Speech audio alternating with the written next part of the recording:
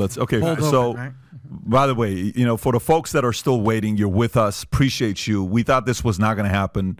This is the benefits of talent release form. Lawyers, when they get involved, life gets more exciting. You sit there, you go back and forth, and I'm sure you love that part of the game. You know what, man? I apologize. We're down here in Florida. My partner and I, we were at the Patriot Awards last night. That's right. And I've been wanting to hook up That's right. and do this show with you for years. But, the schedule really is a hot mess. And we got here, and there's the release, right? And, I've signed 1,000 releases in my life. But, the rule we have is I got to see it in advance, but we didn't see it. And so it's like, oh, we better read it.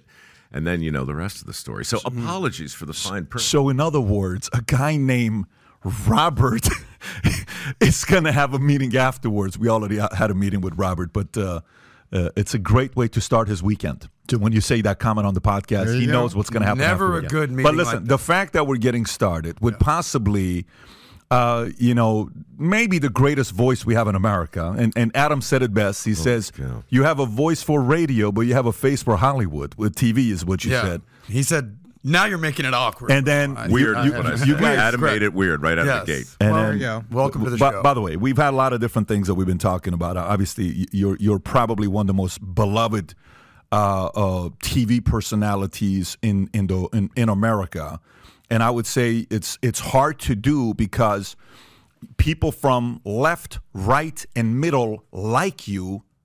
And that's not an easy thing to do. Nope. When your messaging is hard work, dirty jobs, don't chase your passion. Right. Some of the stuff that you say could piss off the other side, but they still like you. How are you so likable where people want to hear from you even though they disagree with you? That's an extraordinarily nice way to frame a really thoughtful question. Thank you. I don't really know, except to say that part of it has to do with optics. And I freelanced in this crazy business for 20 years before Dirty Jobs became a thing. And when it became a thing, the optics of that show, at least in the first season, it was just feces from every species, right? Most people in the country got to know me as a guy crawling through a sewer. And so they saw me literally covered in other people's crap with condoms stuck to my rubber suit as I attempted to do whatever the god-awful job was. And so I think part of it was, well, whatever this guy has to say, whatever it is he's selling, whatever it is he wants me to think or believe or do, he's covered with other people's crap. So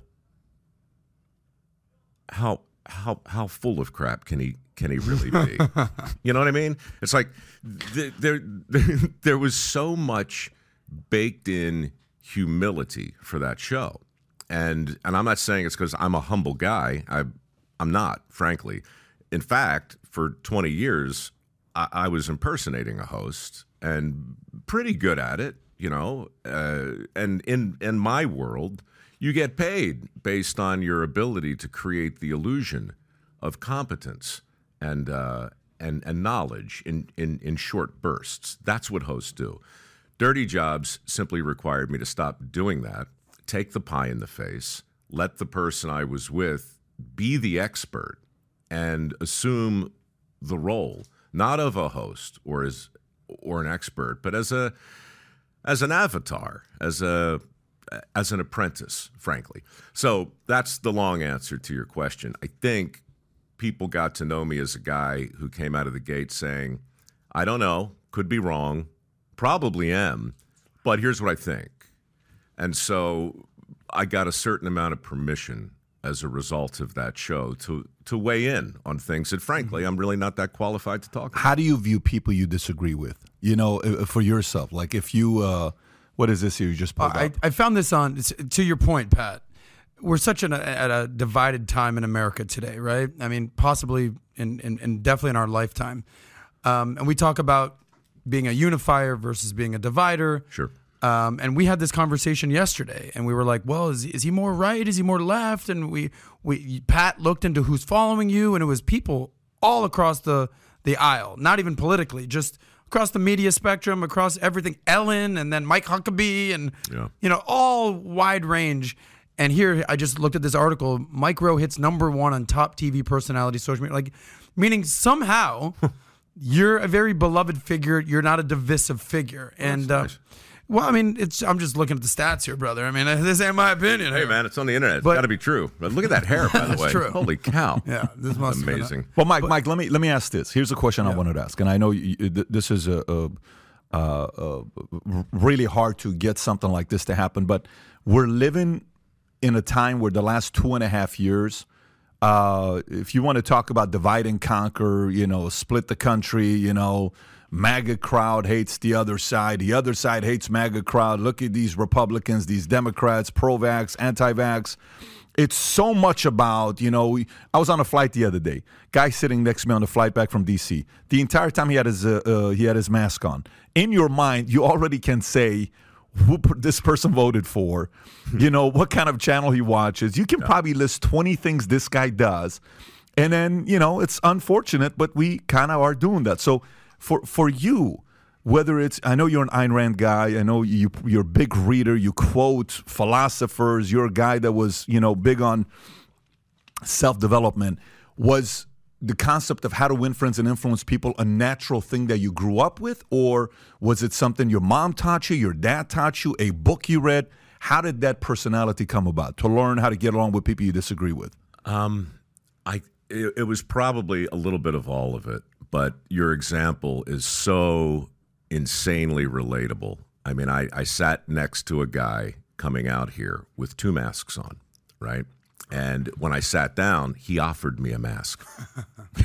And I said, hey, thank you, but I'm going to go ahead and... And he had already warmed it up. I mean, he pulled it out of his pocket. Was it one of the ones? Not the extra one on his face. It's not what he was wearing. Oh, okay. And so naturally, I offered him my underpants. Right? No, I just said, thank you, but I'm going to, I'm good. He said, okay.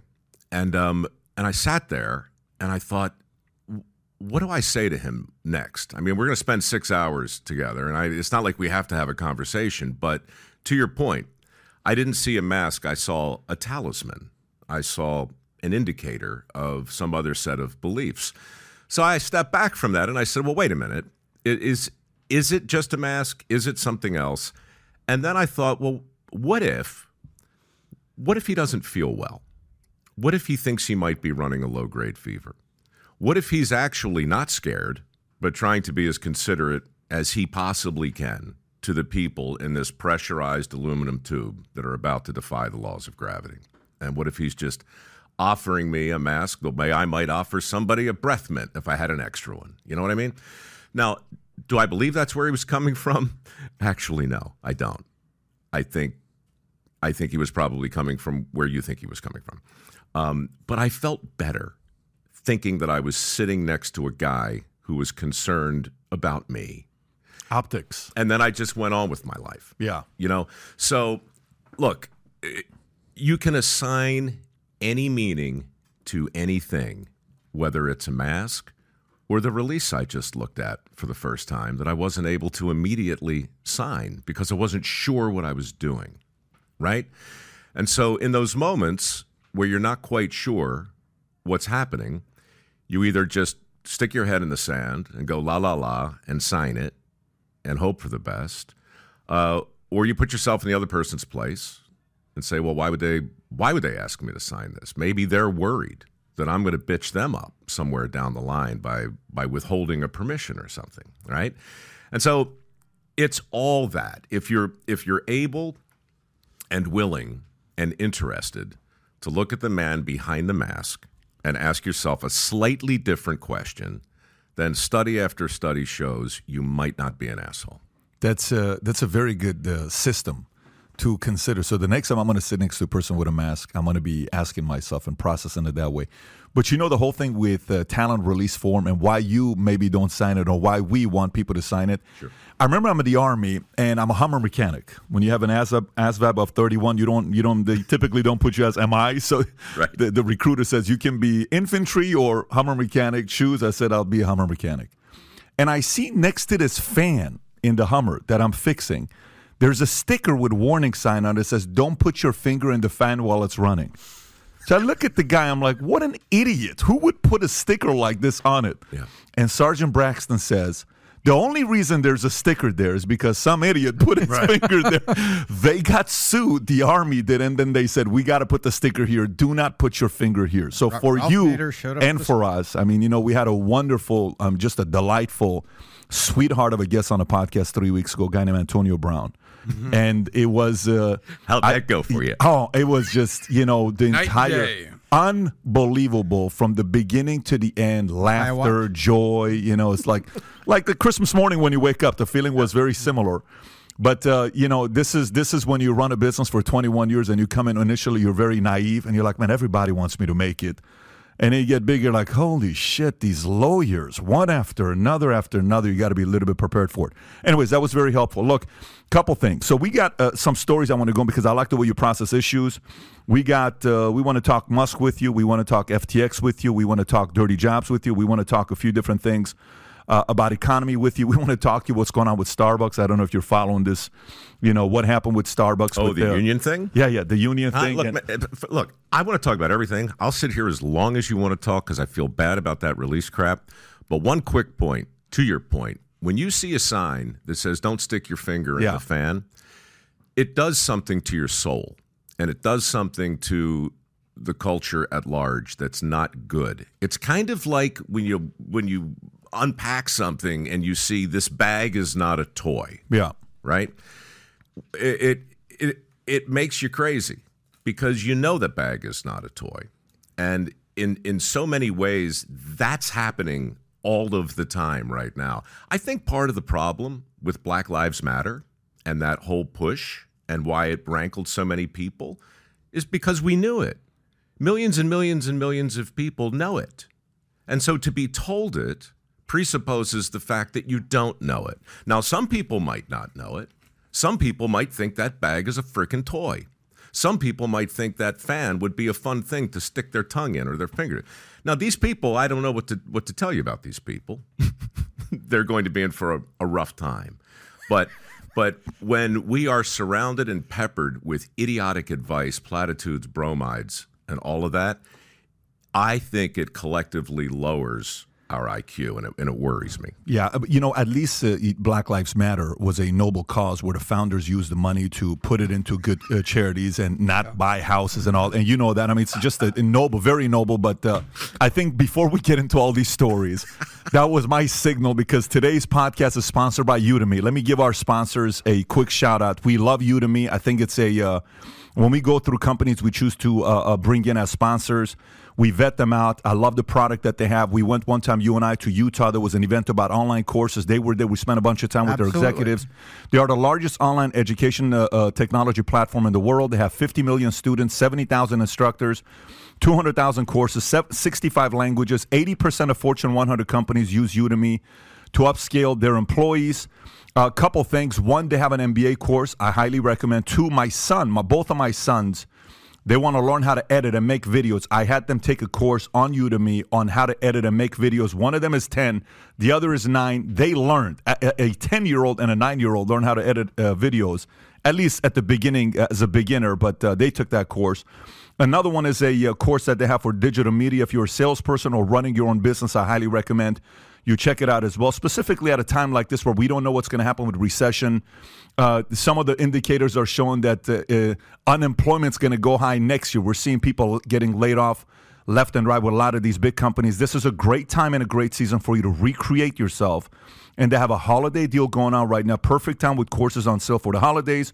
Being part of Valuetainment family, you do get a discount. So click on a link below to take any of these 3 courses or some other courses that might interest you. Tyler, let's put those links below in the chat and description. Go there, take advantage of these courses. Fantastic. Okay, dirty jobs. I had the guys pull up 2 things: top 10 most dangerous jobs and top 20 dirtiest jobs. So let's which one do you want to go first? You want to go dangerous because you did dirty a lot, right? Yeah, sure. So let's go dangerous first. Okay, so apparently, according to a study, OSHA, which I know you work very closely with, OSHA, the most dangerous job in America is fishing and hunting workers. Okay, number 2 is logging workers. It tells you Fatality. Look, fatal injury, 132 out of 100,000. It's pretty interesting, by the way, fishing and hunting. Yep. So logging workers, 91.7 out of 100,000. Roofers, 47 out of 100,000.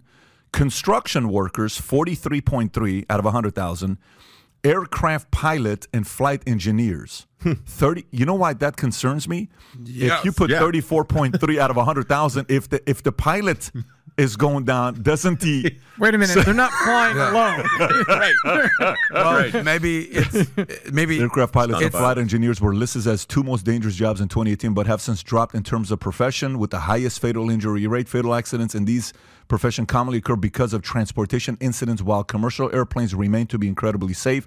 The most dangerous aspect of the job is, private aircraft. Correct. Wow, and helicopters. Yeah. Like where it says Guys, that's a big transportation number, incidents. This is not commercial. This is not American It Airlines. doesn't It's not matter. Delta. You mean to tell me this is 3.4 out of 1,000? I feel like every time I turn on the news, a plane crashed today, and it's just some dude in a field out there. Like I feel like that's Tom every is- day. And you're introduced me to your friend to buy private jet. You're so funny. That's not a private. Okay. Private jets aren't 6, crashing. It's these refuse- one-man, two-man planes every day. Refuse waste and recyclable material collectors, structural iron and steel workers, delivery and truck drivers. Number 9, underground mining machine operators, farmers and agriculture workers. So those are known as the toughest jobs. Here's my question for you. We can take this any angle we want, but I'd love to see if CNN has done a survey, because I know they're all for equal opportunity, and MSNBC, to find out what percentage of these dangerous jobs are being done by men versus women. What do you think, since you're in this space a lot? Well, every single one of those jobs has been featured on Dirty Jobs. Most of them, I think, in the first 2 seasons. And yeah, I'd say the overwhelming majority are performed by men. Why do you think that is? Well, part of it has to do with inertia.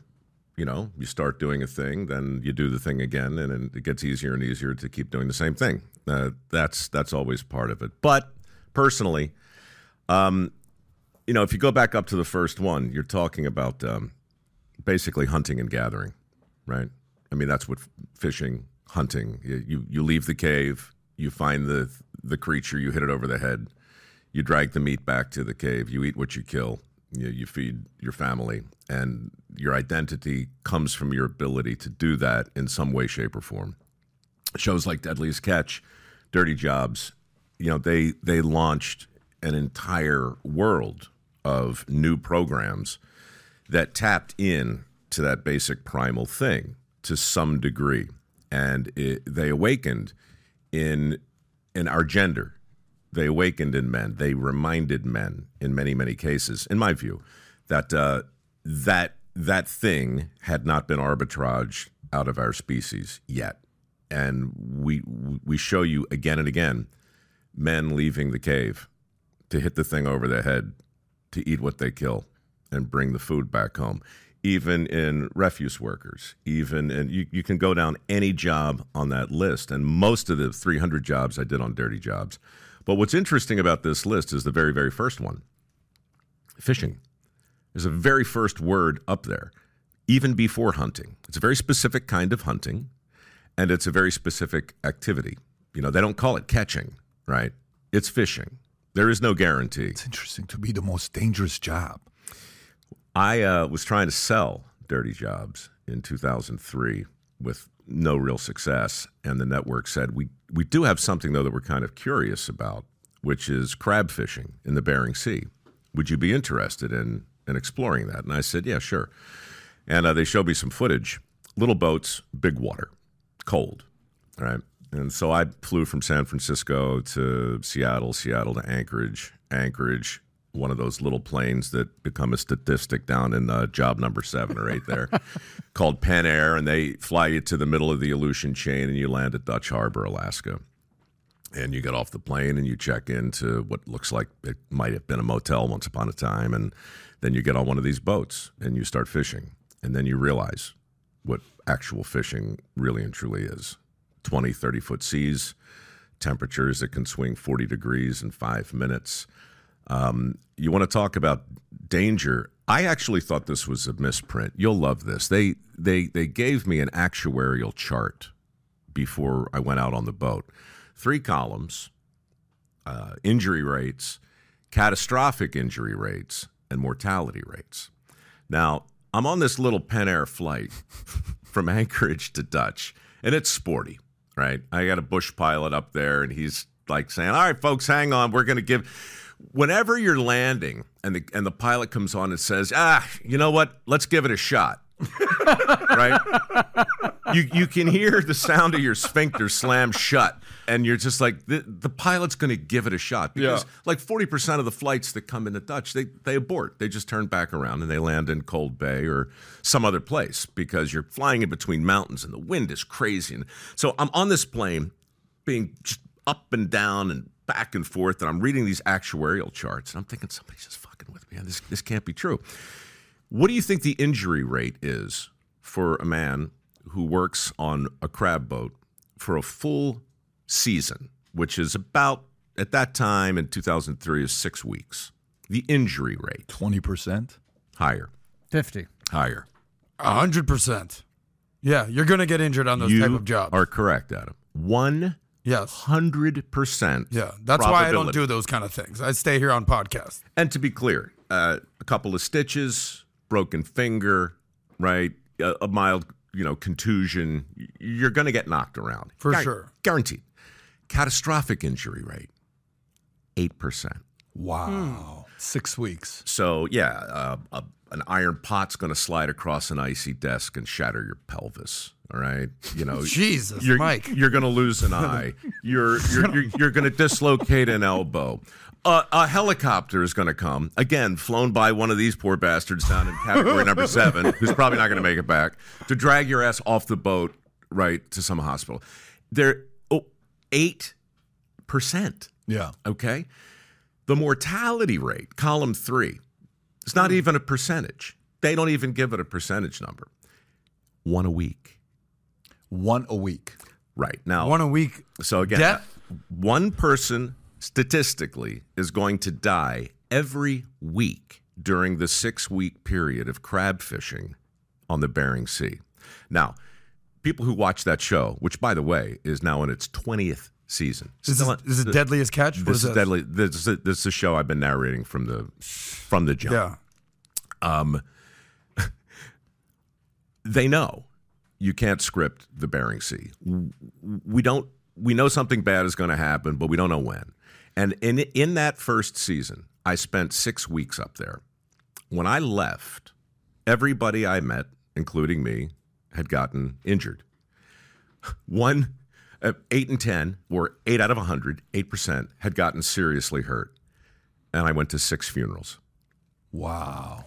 The actuarial chart in 2003 for injury rates and mortality rates on the Bering Sea was not, in fact, an actuarial chart. It was a prophecy, and it came true 100%.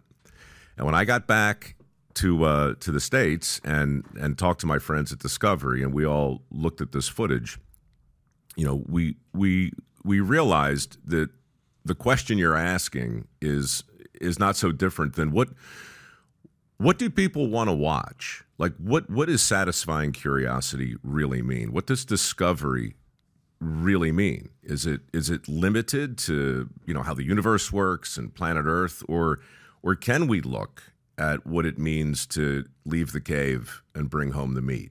Like, is that actually a thing you can do on television?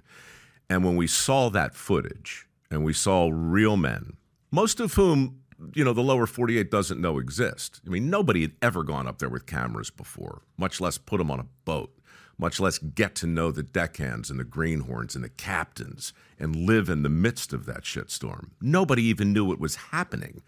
The Pribilof Islands, what are those? What do you mean you're 50 miles off the coast of Russia with 800-pound crab pots going over the rail? What do you mean you don't sleep for 48, 58, 70 hours at a time? What do you mean 6 people are going to die in the next 6 weeks? Like, all that stuff was unknown, and then all of a sudden it was self-evident. And that show, in my view, is the granddaddy of the shows that answer the question you're asking, which is, why do men do these jobs? Why do men watch these shows? Why do women watch these shows? You'd be amazed at the number of women watching both. What is it actually? I'd be curious. It's not quite half. Is it 70-30? It's more like 60-40. That's great. I think it's- that's great. Dirty Not Jobs even, was it's actually impressive. 55-45. Because women are intrigued by these type of men. Because I doubt they're watching it because they want to pursue that type of career. They're just they want to see what a man has to deal with. What is the mindset of a woman watching this? So that's me going way out of my lane. Let's brother. go there, baby. Okay, Let's go there. Look, I'm going to stay in my lane and look at it and say, I don't know. But I think when we see something that is undeniably true, it resonates with you regardless of your chromosome makeup. You know, when I see women behaving in a way that strikes me as classically feminine, right? I love that. That excites me. It makes sense to my brain in a way that 100%. right. Yeah. But I feel the same way when I see men doing these things that lift them up Yeah. and the species up. And I know that's not very correct right now. No, it is. But it's real, bro. Yeah, well, I have one question for you. This is like the biggest question I had for Mike Rowe. Today, I mean, you just did an episode on this, on like what it means to be a man today. Be a man's man, right? So when I think of Mike Rowe, I'm thinking that's a man's man. I mean, he's doing dirty jobs. He's doing the deadliest catch. Like he's doing some manly shit.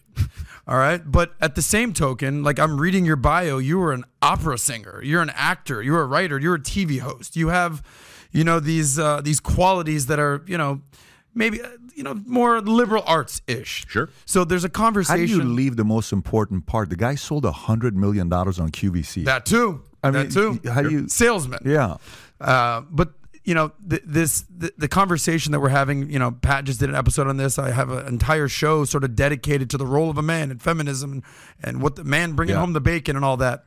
And we're seeing what's happening with transgender, and men are becoming softer and women are becoming stronger and boss babes, and you can be a CEO, and men, you can just kind of chop your dick off and be a female, like whatever, not to go there. But No, you went there, man. yeah, I'm there.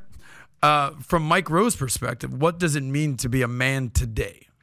Well, for starters, we don't use words like chop and dick in the same sentence. Right? We just don't do that. I agree. That's probably a job on your list, too. Yeah. That sounds like a deadliest catch right there. I think, Lorena Bobbitt. I think two sides of the same coin is like an old adage that's important, because coins are important and coins make sense to our brain because they're fundamental to our currency. But a head is different than a tail. In fact, sometimes we'll flip the damn thing in order to solve a disagreement. This is what we do. It's a very important metaphor, the coin. But the head and the tail don't appear on the same side. And if you were to try to make it so, you would have a very confusing piece of currency, and you wouldn't quite know how to talk about it. Metaphorically, I'm not even sure what I'm trying to say. All right, right now is one of those moments on QVC where I would just keep making sounds, hoping that my brain would come up with a really great point. By the way, But what you're talking about, I think, is polarity.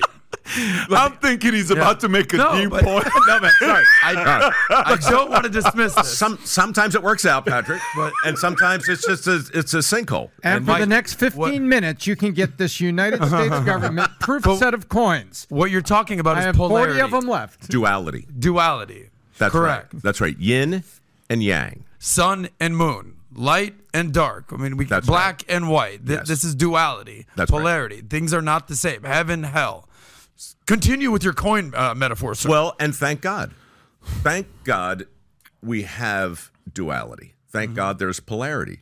Thank God we live in a world where the physical universe still demands that when the coin is flipped, it's going to be one or the other. Yes. Now, there are a lot of things that I hate about binary choices. Let's make a deal was always door number 1, door number 2, or door number 3. Oh. And the existence of door number 3 is the thing that makes life interesting. The gray area, not That's the right. black and the white. It's the basis for our conversation. Yes. Door number 3 is always the basis for a conversation. But in matters of clarity, in matters of purpose, when we need to have a quick yes or no, then the flip of a coin is something we can still rely upon, because heads are heads and tails are tails, right?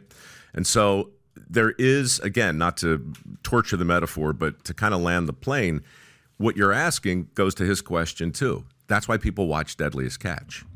You can't know if it's going to be a head or a tail. You can't script the Bering Sea.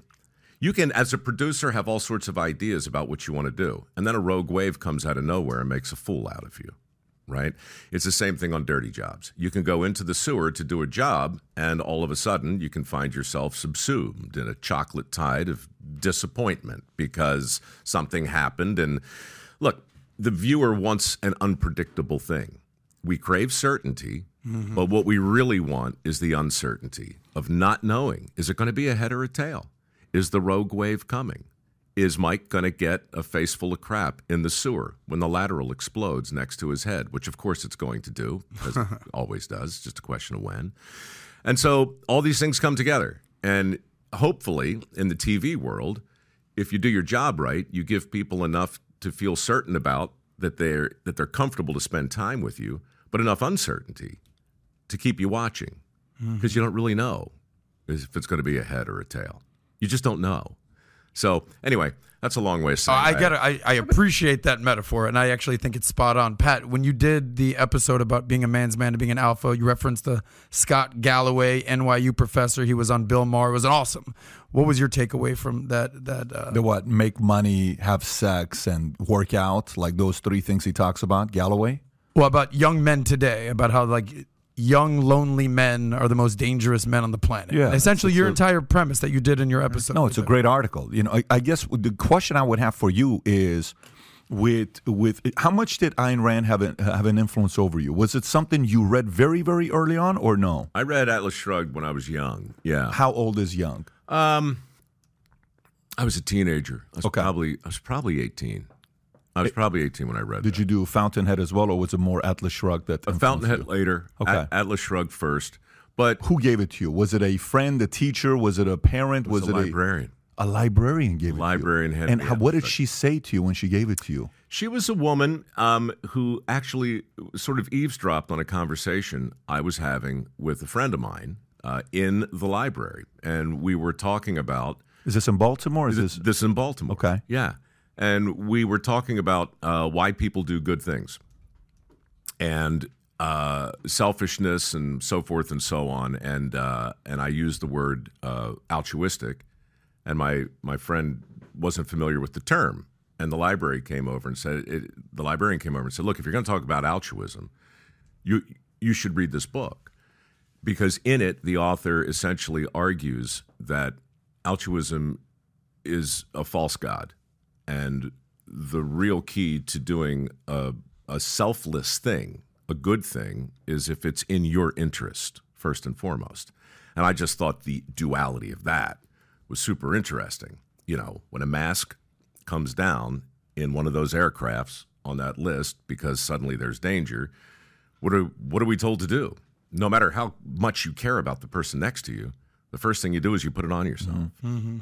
You're of no use to them otherwise, right? That metaphor was really powerful in my life, and I saw it through her writings, you know, again and again. Now, at the time when you were talking about altruism, were you a believer of that, or were you, or were you kind of trying to figure yourself out? Were you okay? So I'm still trying to figure myself out. Yeah, but I'm talking about more like philosophy in life. You know, am I going to be a capitalist? Are rich people bad? You know, or should I be the one that I should give everything I have? Who cares about being a millionaire? Are you going through that, or you kind of already are a pretty driven, self-sufficient type of a guy? I was a little suspicious of who I thought I was becoming. I was in the Scouts as a kid. In fact, I was 79. What's the year? I think 79. 79 Eagle Scout. Yeah. So it's about the same time, right? I'm a senior in high school. And I had just done this Eagle Scout project, and a lot of people were thanking me, and I was getting a lot of compliments for being a nice guy and doing good things. You know, one of the things I did for my project back then was I read to blind people, at the Maryland School for the Blind. I'd read the newspapers. I'd read them famous classical works, and I also helped build a bridge over at the Blind School that my grandfather helped build with the Lions Club. Anyhow, and I liked the way I felt when people congratulated me and thanked me for doing a good thing. But the truth is, for me, I had a weird stammer when I was a kid, a stutter really, and I was very shy as a teenager. And part of what I did to try and get past that was just put myself in awkward situations and situations where I had to talk. So the truth is, my Eagle Scout project was really very selfish. It was great training for me to read out loud to people who couldn't see me, right? Wow. And so I did that for cool. months after school. I would go there, and they loved it. And I had once I got over this weird hitch in my voice, my voice changed early on, so people always, I sound older. Like when I was 18, 19 years old, I sounded like I was 35 or 40. And so I was able to narrate shows early on, and I was able to do a lot of things that I maybe otherwise couldn't have done. But my training really came reading the blind people, and I made a lot of progress doing that. The point is, that was rather selfish of me, really. I was, I had to do a public service in order to check that box at that point in the scouting program. But the service I chose to do was one that benefited me enormously. It also benefited the people who, were listening. Mm-hmm. And so that's what appealed to me about Ayn Rand. So when you read Atlas Shrugged, is that where the whole concept of it's okay to be selfish? I mean, she wrote a book on purely being. I think there is a book titled Selfish, if I'm not mistaken. She wrote a bunch of different books. It made you think what? It's okay for me to make decisions that make me happy. That's how I'm able to benefit other people. Is that kind of how you processed it? That's exactly how I processed it. And how much do you think where we are today, because when you, I don't know if you've watched her interviews with Phil Donahue. I can watch it on repeat. I mean, I just love the way she pushed back and she, some of the arguments. She was a little bit weird herself. I went to the restaurant where she would go and write. It's in New York. It's the Russian tea room, right? And I would say, take me to the table where she sat when she would write. She would sit right here. So fantastic. I did the same thing at the Algonquin with Dorothy Parker, where she used to write all of her That's stuff. cool. But anyway, go ahead. Sorry. Yeah, so I just kind of wanted to see, what was the wiring of this lady who wrote this book? And it's unfortunate that the movie was never properly made. That was supposed to be made by the same folks that made Godfather. So let me take this to a different, because I'll tell you how she influenced me. When I read it, I thought about it and I said, man, what's the purpose of getting married? Mm-hmm. And I know, one of our girls came in who was talking to you, and she says, you know who I'm talking about, Kelly, who was here, she says, he's with his wife. I said, I promise you, he's not with his wife. That could be his girlfriend, but it's not his wife because he's never been married. Correct. And he's never had kids. So I'm sitting there at 27 years old, and I obviously had read this book early in my 20s. And I'm sitting there, I'm like, what is the purpose of marriage? Do I really want to get married? My parents got a divorce twice to the same. They married each other and divorced twice. And I said, I've never seen a successful marriage. Do I really want to deal with, one guy I spoke to about marriage, he had 4 kids, and he says, if you really want to be a billionaire and be super, super successful, if you are going to get married to somebody who already has 3 kids. I said, what? I asked another guy. No, the people that get married and have, family are the ones that have the highest chance of, succeeding in business. Now, guys I would talk to were playboys. Nah, listen, man, you don't want to deal with this. Just stay single and you can have a good time. And later on in your life, if you want to have some kind of a companion, you should do it. But here's a guy who's a stud of studs, Eagle Scout, got the voice, got the look, got the height, is gone around the world. You've done good for yourself. I am sure you've had tens of thousands of options to say yes. What was your processing? And I've read the articles on you to see what when you explain why you didn't. But was there a moment where you're like, yeah, I'm just not going to do it. I don't think I want to get married and I want to have kids. What was that conversation like? Jesus, that's a lot, man. But let me start by saying that, again, I think the first thing we said when we sat down was you can assign any meaning you want to anything that happens. And so for me, I was surrounded by perfect examples of the institution working ideally. Never mind Ayn Rand. I mean, in general, I like a lot of what she said, and some of it I thought was crazy town. I just dismissed it. I have no problem taking, the stuff that I think is useful and dismissing the things that don't work for me. But my mom and dad, in fact, when I leave here, I'm going up to Baltimore. They're celebrating their 62nd wedding anniversary tomorrow. Wow. The day after, my dad turns 90. Okay. They've been in love for 63 years. That's crazy. Right? It's great. Now it gets crazier than that. I grew up on a little farm in northern Baltimore County, and next to us was another couple, Carl and Thelma Noble. They happened to be my grandparents, and they were madly in love till the day they died. Is this the grandfather that influenced you to be an Eagle Scout and build a bridge? Same Correct. one? Okay. Correct. And so I had a mom and dad who walked the walk and talked the talk. And so I knew exactly what that sort of marriage and relationship looked like. And next door, I had this other example, this beautiful marriage of these beautiful people. And so there was never any doubt in my mind that this is a great institution. I did have some doubts as to whether or not I could measure up. And so the meaning I assigned to it was, look, if it happens, it'll happen. If you're going to make it happen, if you're going to force it to happen because you're coming from some sort of place where it's been written in the stars that this is what you ought to do, well, then you can make that happen too. But I just didn't want to. I just didn't want to force it. And so for a whole bunch of weird reasons, the various relationships I've had combined with the trajectory of my career, I really kind of stepped back from all of it and said, I'm not going to abdicate my responsibility in making choices, but I do not have a plan.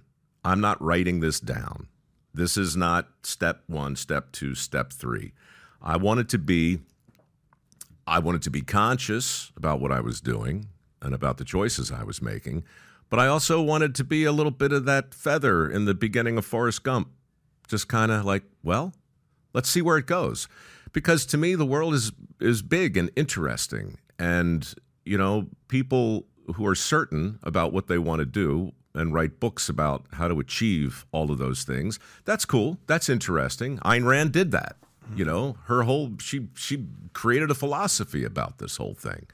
So, I, in the end, just decided I was going to take my cue from the next day and play the cards I got as best I could.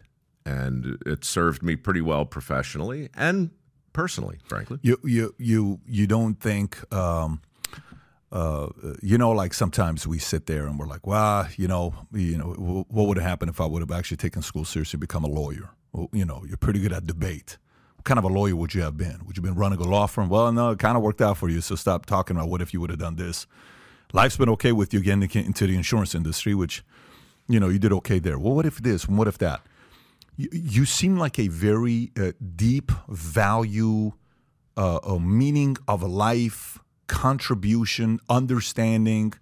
Like, you're the kind of guy that if we had dinner with, I would just want to sit there and you talk 99% of the time telling stories. I'm probably going to walk away learning so much from you. There's a lot of depth. Thanks. Depth in you, and it's just felt. It's not even like, this isn't like a, I'm complimenting to compliment. It's felt, and I'm not the only one. It's very natural. It just comes out of you, right?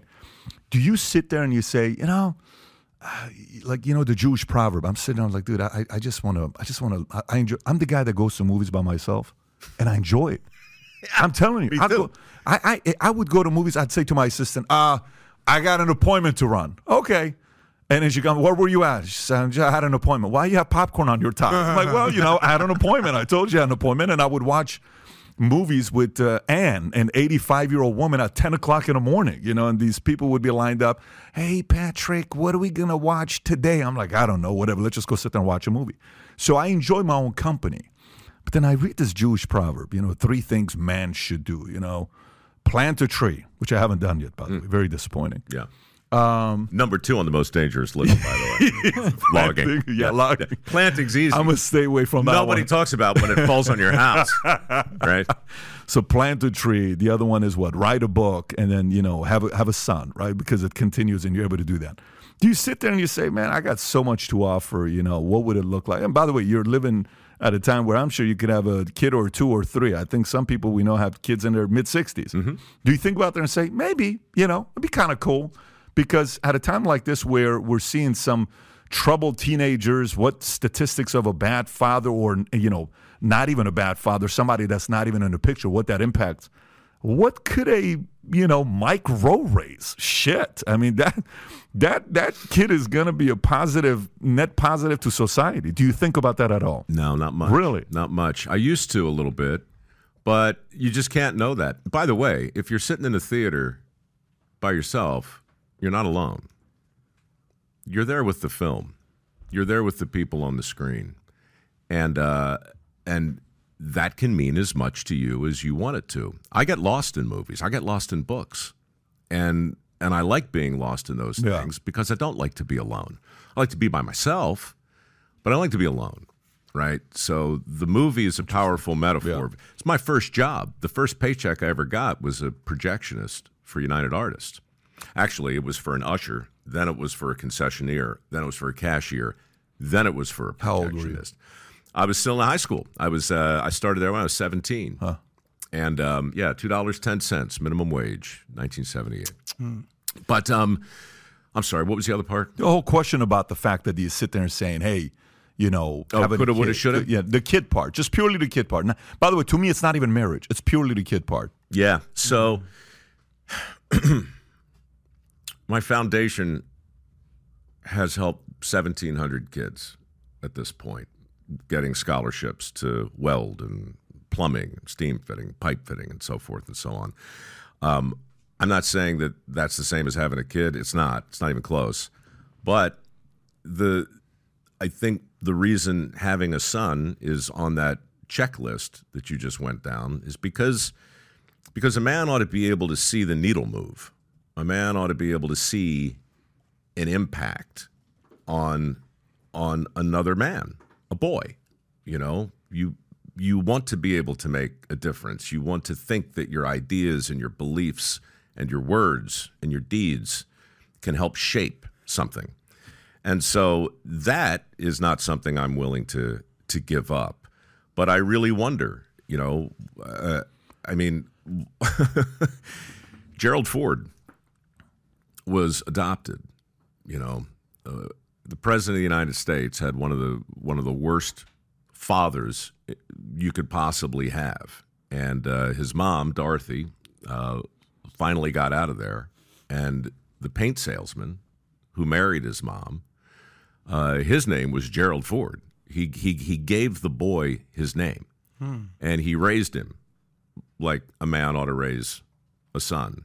And if you ever read what Gerald Ford went on to say about his adoptive father versus his actual father, then you're left with no choice but to ask, what is the real relevance of the DNA? What is the real impact? I mean, I just don't think there's a better example of an easy thing juxtaposed with a hard thing. How easy is it to slip it in there?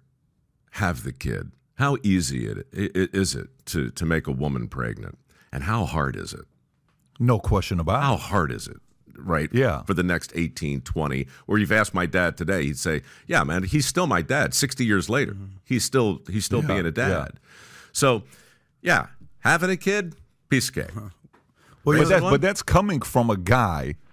Your shows are based on the hardest job and the dirtiest job. And I don't know a harder job or a dirtier job than being a parent. I don't know if they put that at the top of the list. But no, I just thought about you, and I'm like, there's certain people that you're like, dude, like, you're getting a little too much attention right now, and you should not be a celebrity because you're bad for society. Yeah. Dude, this guy should have 50 million followers. he's a talent. He would be a freaking awesome net positive for society. Now, I just think about it. I'm like, because me at 27, I went to dinner one time at this one restaurant in Beverly Hills. It's one of the top restaurants. I forgot the name of it. The waiter comes, extremely flamboyant personality, mid-50s, good-looking guy, sharp joke stories, has been there for 30 years. So I said, he says, so what's this date all about? I said, well, I think we're at a phase right now where we've been dating for about a year. I don't know if I want to get married or not. I'm sitting with my date. He says, you want me to tell you my lesson? I said, what's that? He said, I got 9 kids, and I've never been married before. Everybody that I got pregnant that has one of my kids, they sign a contract that I have zero responsibility for it, and they agree to it. So why the hell would somebody do that with you? Like, you're not that, you're a waiter. Like, why would you? That's not even a believable story. It's like, hell of a waiter. I understand if somebody says, hell of a waiter. Yeah. Says, well, let me tell you, if you only knew on all the stories he's telling me, I'm like, all right, good. I'm sitting there saying, I don't know. I don't know. I'm obviously people make impacts in a different way, but I only asked that question for my own selfish reason, because when I was 27, I almost chose that route. Oh, me too. Yeah. Oh, many close ones. Very, very close. Right? I mean, I never ruled it out. Till today. I'm Is still it done now? No, I'm Okay, cool. It's still open on the agenda? I don't rule. Well, by the way, let me just You're tell you, 60, our real sponsor today is Bumble and Tinder. We are announcing today that Mike Rowe's profile is official. Can you please put the link below?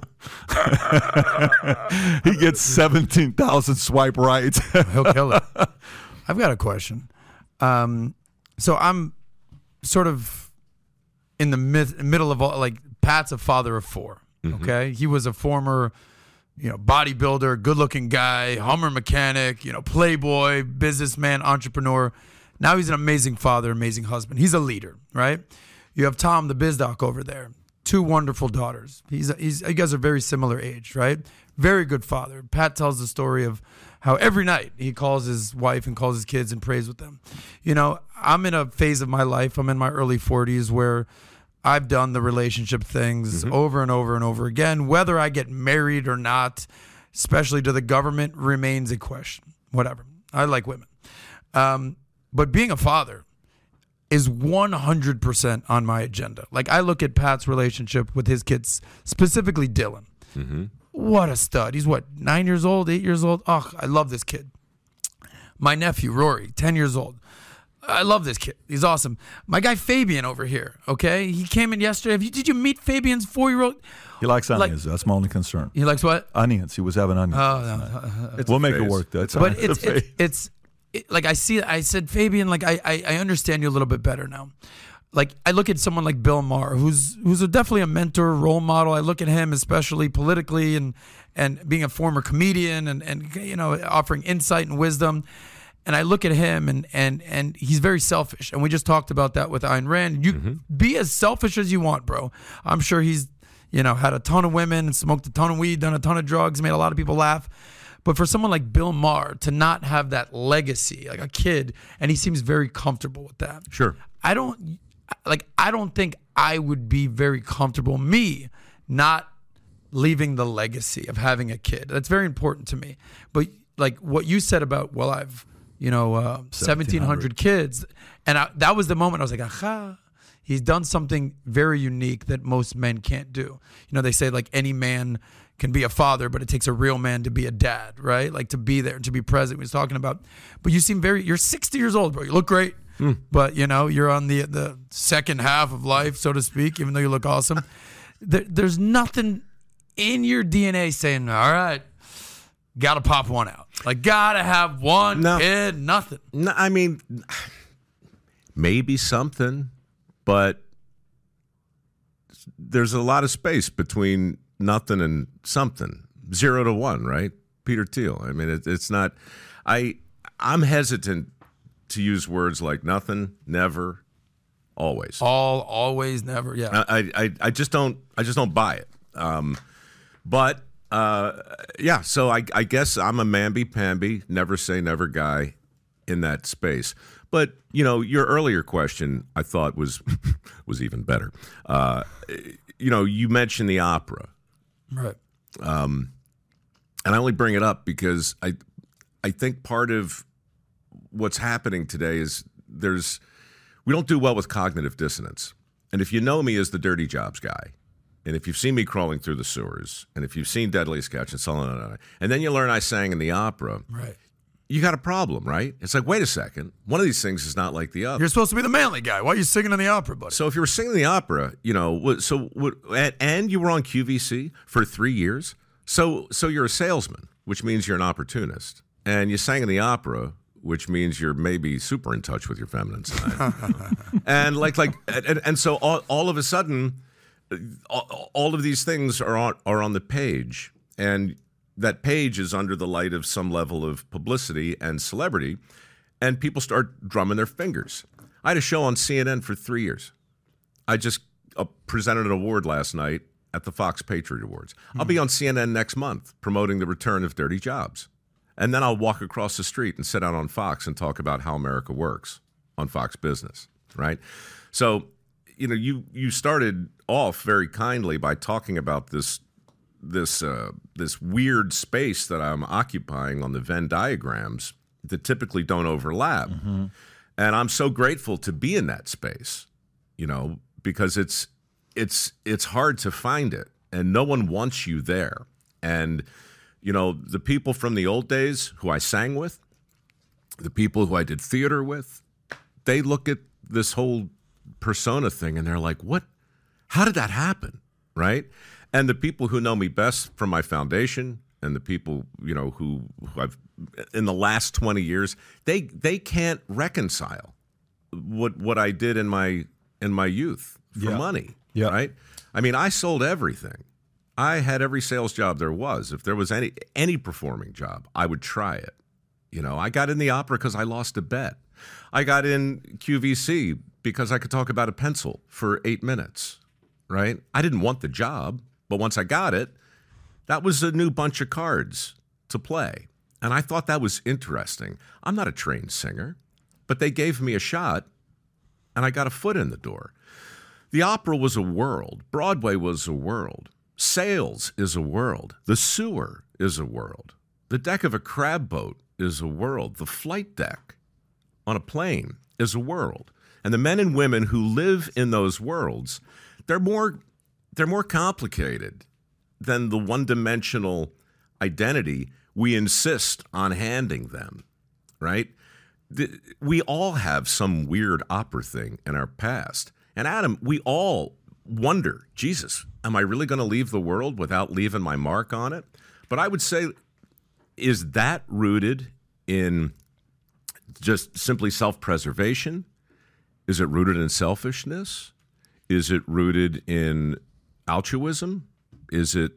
What the hell is it? Well, doesn't it come down to legacy at the end of the day? But you're not in charge of your legacy. It's just like, if you're in a theater watching a movie by yourself, you're not alone. We'll decide what your legacy is. Well, if I can give you a little pushback, I feel like you can control your legacy and the narrative. So, for instance, when I started my whole social media escapade, I was a former nightlife guy in South Beach, party guy. I said, I got to get out of this world. This is crazy. I'm going to end up an alcoholic, drunk, drug addict. I've seen it too many times. I got into the financial world. I started off as a cold caller, paid my dues, met Pat in the insurance space. I've been doing that for 15 years now. Made a bunch of money, had success. Life's good, right? But 5 years ago, speaking of altruism, I had a selfish gene. I wanted to create a personal brand. And I started a show basically interviewing a lot of financial types of people about money, and basically specifically what young people should understand about money. And I did, when I tell you I did thousands of street interviews, from financial advisors and CPAs and estate planners to college kids and people going to clubs and just party people. And I remember I was at this one event. It's called the Heckerling Estate Planning. It's the top of the top of the top of the list. It's the 1% of the 1%'s advisors who go there, and they're dealing with ILITs and trusts and irrevocable trust, like the most heady, boring stuff ever. And I'm not that guy. Talk to me like I'm a fifth grader. Sure. And I said, guys, let me ask you, after you've done making the millions and the billions and this and that, I said, what's next? And they said, well, leaving a legacy. And that's why they're all doing philanthropic endeavors and starting charities and charitable funds. Like you talked about the 1,700 kids you've helped with your charity. And all these people, they've already made an impact. They've already made the money, but they want to be intentional about leaving a legacy. But you can't, dude. I'm telling you, I feel the same way. I can go down my list of attempts, hopes, dreams, and accomplishments, you know? Not to get biblical on it, but those would be described as a pile of dirty rags. You know what I mean? We all do what we do, and we do our best at it. But how I'm remembered, that's up to you. That's not up to me. How you're remembered, it's kind of, I look at it like once the pitcher lets go of the ball, it's truly out of his hands. So his legacy regarding that pitch really is more up to the batter than it was to him. Or it's up to the market. Both of you guys are making me think, because the way I see it is, I fully agree with your point, but I also fully agree with you. I think it's kind of like you're the lawyer making a case for your life, and the jury and the judge is saying, yeah, no, it was an okay life. Versus like, no, you know, it's kind of Right. like, you know, one of my favorite movies, The Judge, with Robert Downey Jr., where Robert Duvall. Robert Duvall. Oh my God, I watched that movie on one flight back to back, like literally back to back. By yourself, probably. By myself, and it was just it's a very, very. But I think that's what it is. I think a part of it is here's the other part. Here's what matters to me. I believe this is what matters to me the most. So you're a salesperson. You're a talent. You're a philosopher. You can be called 7 different things, is what you are. You're not one person or the other, right? You're creative, and you know, I can sell myself, you know, you can sell yourself. We all can sell ourselves. Once you learn how to communicate, I remember John Maxwell in a book says, you know, once you learn how to persuade, be very careful, because you're one step away from knowing how to manipulate. You got to be very, very careful when you learn the art of persuasion. Fine. I can say whatever I say on that camera. I can say whatever I can say in the crowd here. We got, say, 1,000 people we're speaking to. Say we're at MGM Grand Arena annual. I can't give a message. Then later on that night, when everybody's asleep and I'm sitting in the living room and nobody is there, no wife, no kids, no audience, no clients, no fans, no critics, nothing. If I'm 100% cool with the decisions I made, who gives a shit? But I better be 100%. Yeah. I think that's the one part. I better be 100%. When's the last time you were 100%? I was about kids. Marriage, you know, I always talk about marriage because you can't control the other person. You don't know what's going to happen with marriage. We've been married now for 13 years, going on 14 years. And I read on the second book, we read a book called, I bought a book for on our second date. Second date, the book was called 101 Questions to Ask Before You Get Engaged. Second date. I give this to her at Borders, when there used to be a Borders. Week later, we go through the question at her place, 6 hours. And I'm sitting there saying, 60% chance this could work. I never said 100%. I'm being serious. I don't think you can say marriage 100%. Yeah. Because it's the other person. But forever, that person is going to be a partner of yours, a wife of yours, or an ex-partner or an ex-wife, or the mother or the father of your kids. There is a partnership still that happens, right? That part is 100%. Could be an ex, could be a wife, could be a husband, could be an ex, 100%. Starting a business, 100%. I wasn't going to choose the alternative. I couldn't do it. It's very, very hard. But it's not a lot of things that's 100%, just so you know. And I would put the short list of, less than 5 that I would say 100%. But you know what it is? Here's the other part. The other part is, say I make a decision that I'm not 100% about, but I'm by myself, and I'm a guy that sleeps late. And I like I like thinking. I like sitting there and just kind of like, processing issues. How could I have done this differently? And I'm that guy. I'm the guy like. What do you mean sleeps late? Well, I mean, I'm. Anyways, what are you going to say? We have different definitions of sleeps late. You mean sleep in? You mean? No. What I mean is, I'm up when everybody's asleep and I'm thinking. Oh, you go to sleep late. Gotcha. No. I'm a 6 hour guy. I'm a 4 to 6 hour guy. So he's a vampire-esque guy. Yeah, I thought you were saying, I'll just lay in bed till 11 o'clock. No, it's the opposite. That's why I was like, hold on. What? Forgive my English, guys. Yeah, it's EFL. English as a fifth language. You go to bed late. I go to bed late. Not sleep late. No, I go to bed late. Correct. I go to bed late. So I'm sitting there, I'm thinking, I'm like, and grew up in a family of paranoia, Iran war, so I'm naturally paranoid. You make investments. Dude, investments? You kidding me? There's nothing 100%, right? You're saying like, hey, did we do the right decision here? Did we do that? I'm that guy, right? You're constantly thinking. There's a certain things that core values I'm on 100% camp on, but it's not a lot of things. It's not a lot of things, and it's tough. That's the part that's tough. It's the part that's tough. But again, if if a person can sit there and say, I'm cool with my decisions, who gives a shit about all the other parts of it? Mm-hmm. If a person can sit there by themselves and say, I'm totally fine with what I'm doing, no problem. But it's that battle of, like, for example, when you were saying something, I used to hang out with some Seattle Seahawk back in the days. When I say Seattle Seahawks, Seattle Supersonic. When you say Seattle Supersonics, people have no clue what Seattle Sean became Camp, Oklahoma Thunder. City. But it was back in saying, you would look at the life and the party and you're like, dude, why the hell are you married? Like, I don't think NBA players, NFL players, Hollywood, I don't think you should get married for a minute. Because what are you talking about? Like Tiger Woods. Well, listen, did you hear what Tiger Woods did? Yeah, bro, why don't you go become the greatest of all time and see what it's like to walk outside at Walmart? Go and try it out. Go do it. Go golf since 2-3 years old, have a perfect swing, and then go to Costco tonight. And then see what happens when you go to Costco. See what's thrown at you. Sure. When you go to Costco, the customer service throws, a towel at you. When he goes to Costco, you get panties thrown at you if your name is Tiger Woods, right? Go see what that life experience is. It's called a dirty job, right? Okay.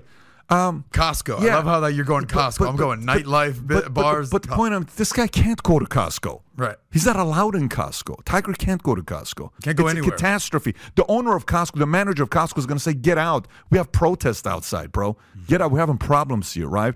So, but the point is, when you think about this stuff is, there are, like when you're saying, oh, I'm in Alaska for 6 weeks and I'm really trying to see exactly what their job is like. What if you're outside of Russia and I'm here? Yeah, not a good idea to be married if you're out there on the road. Military. I was in the military.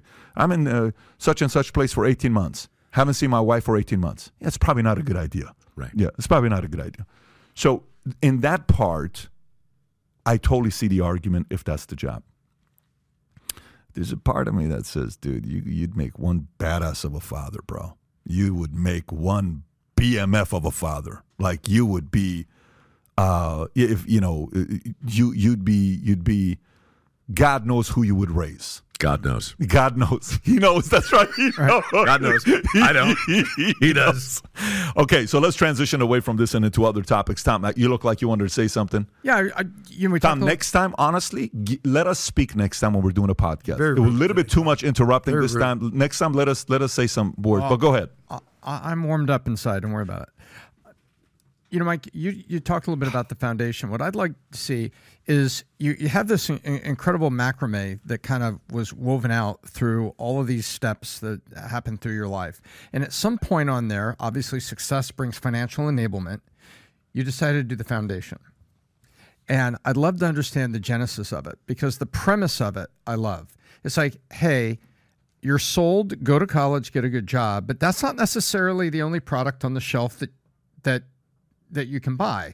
You're being sold that product, but there is other alternatives in life, and you've dedicated yourself to building the foundation to show people that through trade school and other things that you might be surprised that the local plumber makes $50 an hour, right? There's a lot of things that people don't know about it.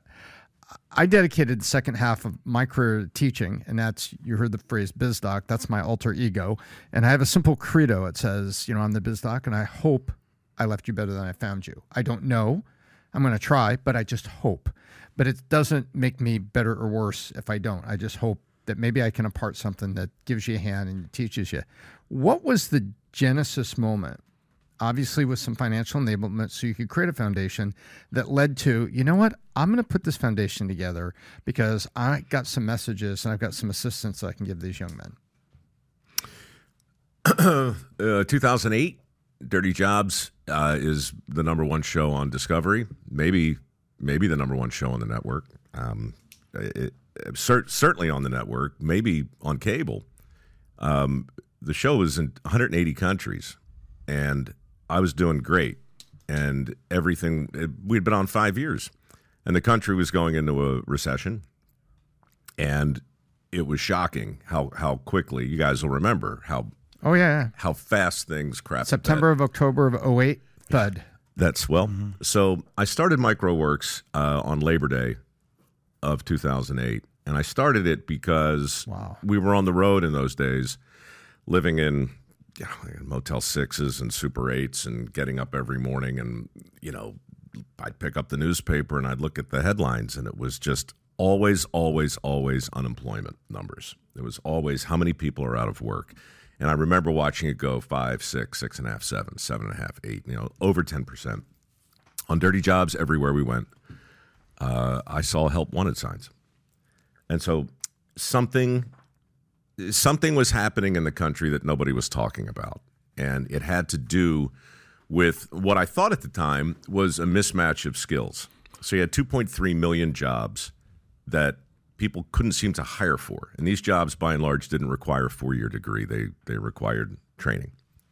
And, after these jobs, I would always go out and have a beer with the people that I worked with, and I'd always ask them the same question, and it was always the same answer. It was just our single biggest challenge is finding people willing to show up early, stay late, and take a bite of the crap sandwich when it comes along, learn a skill that's in demand. We just can't find it.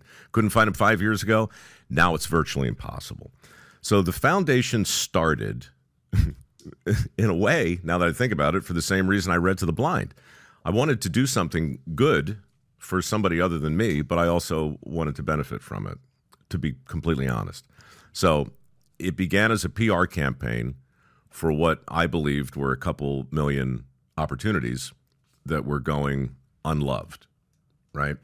And so I wanted to talk about those opportunities in the same way that Dirty Jobs was designed to shine a light on humans doing these kinds of jobs. I just wanted to look at the jobs themselves and say, hey, America, not for nothing, but, right, these guys are killing it as plumbers, and here's how you do that.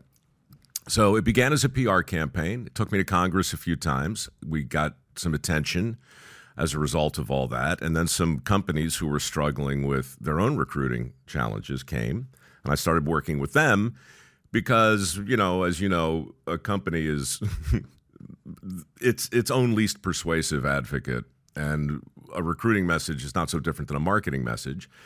And the bullshit meter for people today is very, very high, right? And so companies do a really poor job, by and large, of making a case for themselves. So I became somewhat useful to big companies in helping them tell the story of the opportunities that existed underneath their own umbrellas. And then it sort of morphed into a trade resource center. Fans of Dirty Jobs helped me build an online resource that would just direct people to zip codes where these jobs existed, and then we would attach things to that direction, like apprenticeship programs that were available and other ways to get the necessary training and so forth. And then it was a scholarship fund. And I guess it was maybe 2012, I started to raise money for that. And we're modest by foundation standards, but we just gave away $1.5 million in work ethic scholarships. Modest stipends, right? Yeah. These are, but they're not for kids who want to go to a 4-year school. These are specifically for people who want to get trained for a skill that's actually in demand.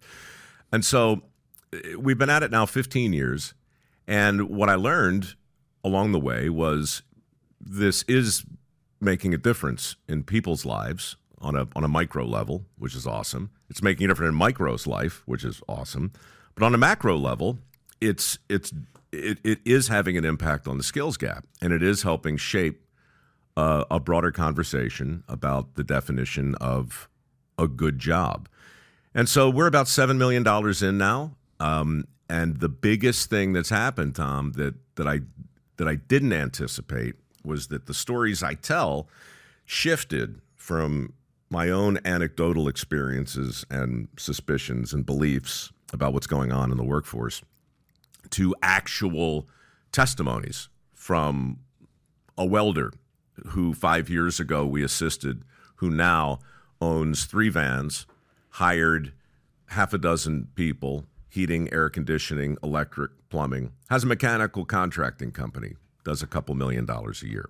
So it's this nexus of entrepreneurship, a willingness to get your hands dirty, an understanding that opportunity might not look like the thing you were told it looks like, and all of that just kind of smeared together. And so, for me, the great good fortune is that my foundation rhymes perfectly with my identity in the industry. Dirty Jobs and How America Works are the same basic show on two competitive networks, justified by an underlying foundation that actually gives me permission to come on shows like yours and say, I think you can still read to the blind, dude, in a way that helps everyone, the reader and the listener. And that brings us back to Rand. Powerful. And it just brings us back to, look, here's what I don't want any of your listeners to be confused by. It's tempting, really, really tempting to sit here and say, let me tell you how I did it. Here was the plan, and here were my action steps, and here's my legacy that I've got my eye on, right? None of that happened for me. It was simply put your head down, do the next job, get in the hole, crawl through the sewer, get on the crab boat, crawl up the bridge, meet the men, shake their hands, listen to their stories, let them be the expert, and then get out of the way. Go to another town, do it again. And in doing that again and again, and then talking to the woman you mentioned earlier, Mary, who's with me now, who's the only business partner I've ever had. Never had an agent, never had a manager, never had a publicist. Really? Yeah. How long has she been with you? 18 years. Damn. So is it just business partner? It's everything. Okay, good. Yeah. I mean, it's not that. Oh, okay. It's not that, but it's bigger than that. You know, Mary and I have we can communicate without talking. You know, she was running a really a boutique law firm representing some really big clients, and she got a phone call from me from a sewer. I negotiated my own deal with Discovery, right? And in those days, I negotiated for failure because my business model wasn't based on success at all. It was based on touch everything like it's hot. I was a freelancer. I had 100 jobs a year, by and large. I wasn't looking for a hit. And so I shrewdly negotiated my own deal, which gave them the right to do whatever they wanted in the event of success. Of course, there was no success. Mm-hmm. You know, in my mind, there's no way anybody's going to watch this show. Mm-hmm. Anyhow, it blew up, and I needed help. So I found her, and so yeah, she looks at a release and says, "Hey, have you thought about this?" And I said, "Oh, okay, maybe I should think more." We all need people like that. Are you we had kidding a guy on our team. I'm not going to say his name. We just had a transaction 5 months ago. We sold one of our insurance companies, and we spent a few $1 million on legal fees, accounting, all this stuff just in the last 6 months. Anyways, so we're going through the process, and I'm interviewing our attorney, who we've used for the last 5 years. We get a call from the other side attorney, and they say, "Listen, man, we've never dealt with an attorney like this before." And I said, "Let me give him a call." He says, "No, we deal with a lot of attorneys. This guy's a ridiculous attorney." So I give him a call, and we have a meeting together, our group, on how to manage this guy moving forward. I said, "Guys, we just have to realize sometimes in life, be happy when the guy who's a pit bull is on your team. This guy's a pit bull. He's on our team. We're good. The weirdest guy, most meticulous, detailed, annoying as hell for the opposition, but he got the things done in the contract that we needed it." So when you find lawyers like that, 18 years, we feel the same way as well. We protect guys like that. Having said that, there's a guy that needs lawyers right now. I don't know if you guys know this guy or not. Sam Bankman-Fried. Do you know this guy's story or not? Are you following that story at all? How awesome that his last name has the word bank in it. Bankman-Fried. Are you kidding me? Yeah. Yeah. Do you know about the paper that his mom wrote? Do you know the story that came out about the paper that his mom wrote? So let me first read one of the stories of what happened, and we'll do a couple stories here and then wrap it up. So at this point, go to page 8, Tyler, if you can. So page 8 with the number of people. So more than 1 million creditors could be affected by the FTX fallout. In its Chapter 11 bankruptcy filing last week, FTX indicated that it had more than 100,000 creditors claiming this case. In its updated filing on Tuesday, the company cited new estimates as set forth in the debtors' petitions. There are over 100,000 creditors in these Chapter 11 cases. In fact, there could be more than 1 million creditors in these Chapter 11 cases, the updated court filing says. Usually in such cases, debtors are required to provide a list with names and addresses of the top 20 unsecured creditors. But given the large-scale FTX debts, the firm intends to provide a list of top 50 creditors by Friday.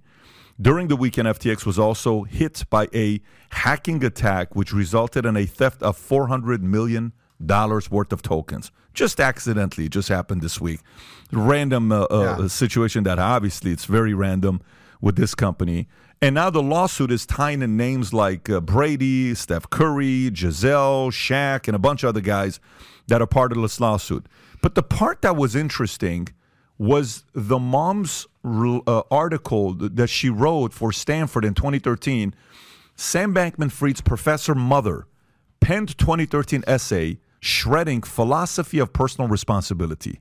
So you can tell she's a big Ayn Rand person here. If you want to go a little lower here to the article. So the mother is founder, former CEO of the new bankrupt FTX company, Stanford law professor, penned a 2013 arguing that it is time for Americans to ditch the philosophy of personal responsibility. Well, trust me, your son ditched it. Barbara Fried, who just resigned from the Democratic super PAC, Mind the Gap, as the board of directors chairperson, penned a 2013 essay in the Boston Review titled Beyond Blame, which argued in favor of harm reduction policies like rehabilitation over incarceration. The philosophy of personal responsibility has ruined criminal justice and economic policy. It's time to move past blame. Public reactions to wrongdoings have been studied most extensively in the context of crime. Researchers have found that people evaluations of serious wrongfulness vary significantly across social conditions and individuals. Tellingly, the more information people have about the context of the crime, the person who committed it, and the circumstances he or she came from, the more nuanced are their views of moral responsibility. Yesterday, you're on Fox. I think the question was being asked. I don't know if it was yesterday or maybe like 9 days ago or so. It could have been yesterday. And the question was asked about what's going on. And he said, listen, I just want us to follow the law. What is the law that we have? You know, if people are breaking the law, you know, we got to do something about it. If these guys are stealing and getting away with it, we ought to do something about it. What do you think about what's going on right now with FTX, where a guy whose company was valued at $32 billion when he raised $2 billion, net worth $16 billion, takes the company from 32 to 0? There's nothing new under the sun. I mean, Enron. Difference is, you know, Enron was in the energy space, and we all knew that underneath all of this thing was a thing that we all desperately needed. It was energy. You know, what's under this thing? All I see is hope and faith and a notion that something is going to be worth more today than it was yesterday. I don't understand what the asset is, really. So, you know, when there's nothing tangible to point to, you know, I mean, the thing about this story that interests me is, you know, what's Tom Brady thinking today, and what's Bill Clinton thinking, right? When you see that clip of him sitting there next to this guy in cargo shorts who's clearly on the spectrum, just babbling nonsense. The number of credible people who sat next to this guy. That's David Rubenstein from Carlyle Group. He's going to be on the podcast in a couple of weeks. Yeah. Worth $4 billion. The guy's sitting there, not shitting there. He's sitting there with shorts. Yeah. It's like, hey, what's up, David? Now, look, on the one hand, to our earlier point, I don't want my own cognitive dissonance to look at this guy and conclude that, you know, he's an asshat because he's jittery and he wears shorts and he's got a funny haircut. Whatever. What's really going on, what's really under a collapse of a $32 billion company is beyond my pay grade, other than a lot of people propped this guy up. A lot of people, for whatever reason, said, yeah, him. Yeah, let's do that. And the next thing you know, it's collapsing under its own weight. So, I mean, it's a horrible thing to watch. But it's funny what you said about Fox. I was on there a month ago, and they had a live audience, and somebody asked me, what would you do if you were president? Like, what one thing would you do? And, it's a That's the one. Yeah, that's the one. Yeah. Yeah. I said, well, for starters, let's enforce the laws on the books.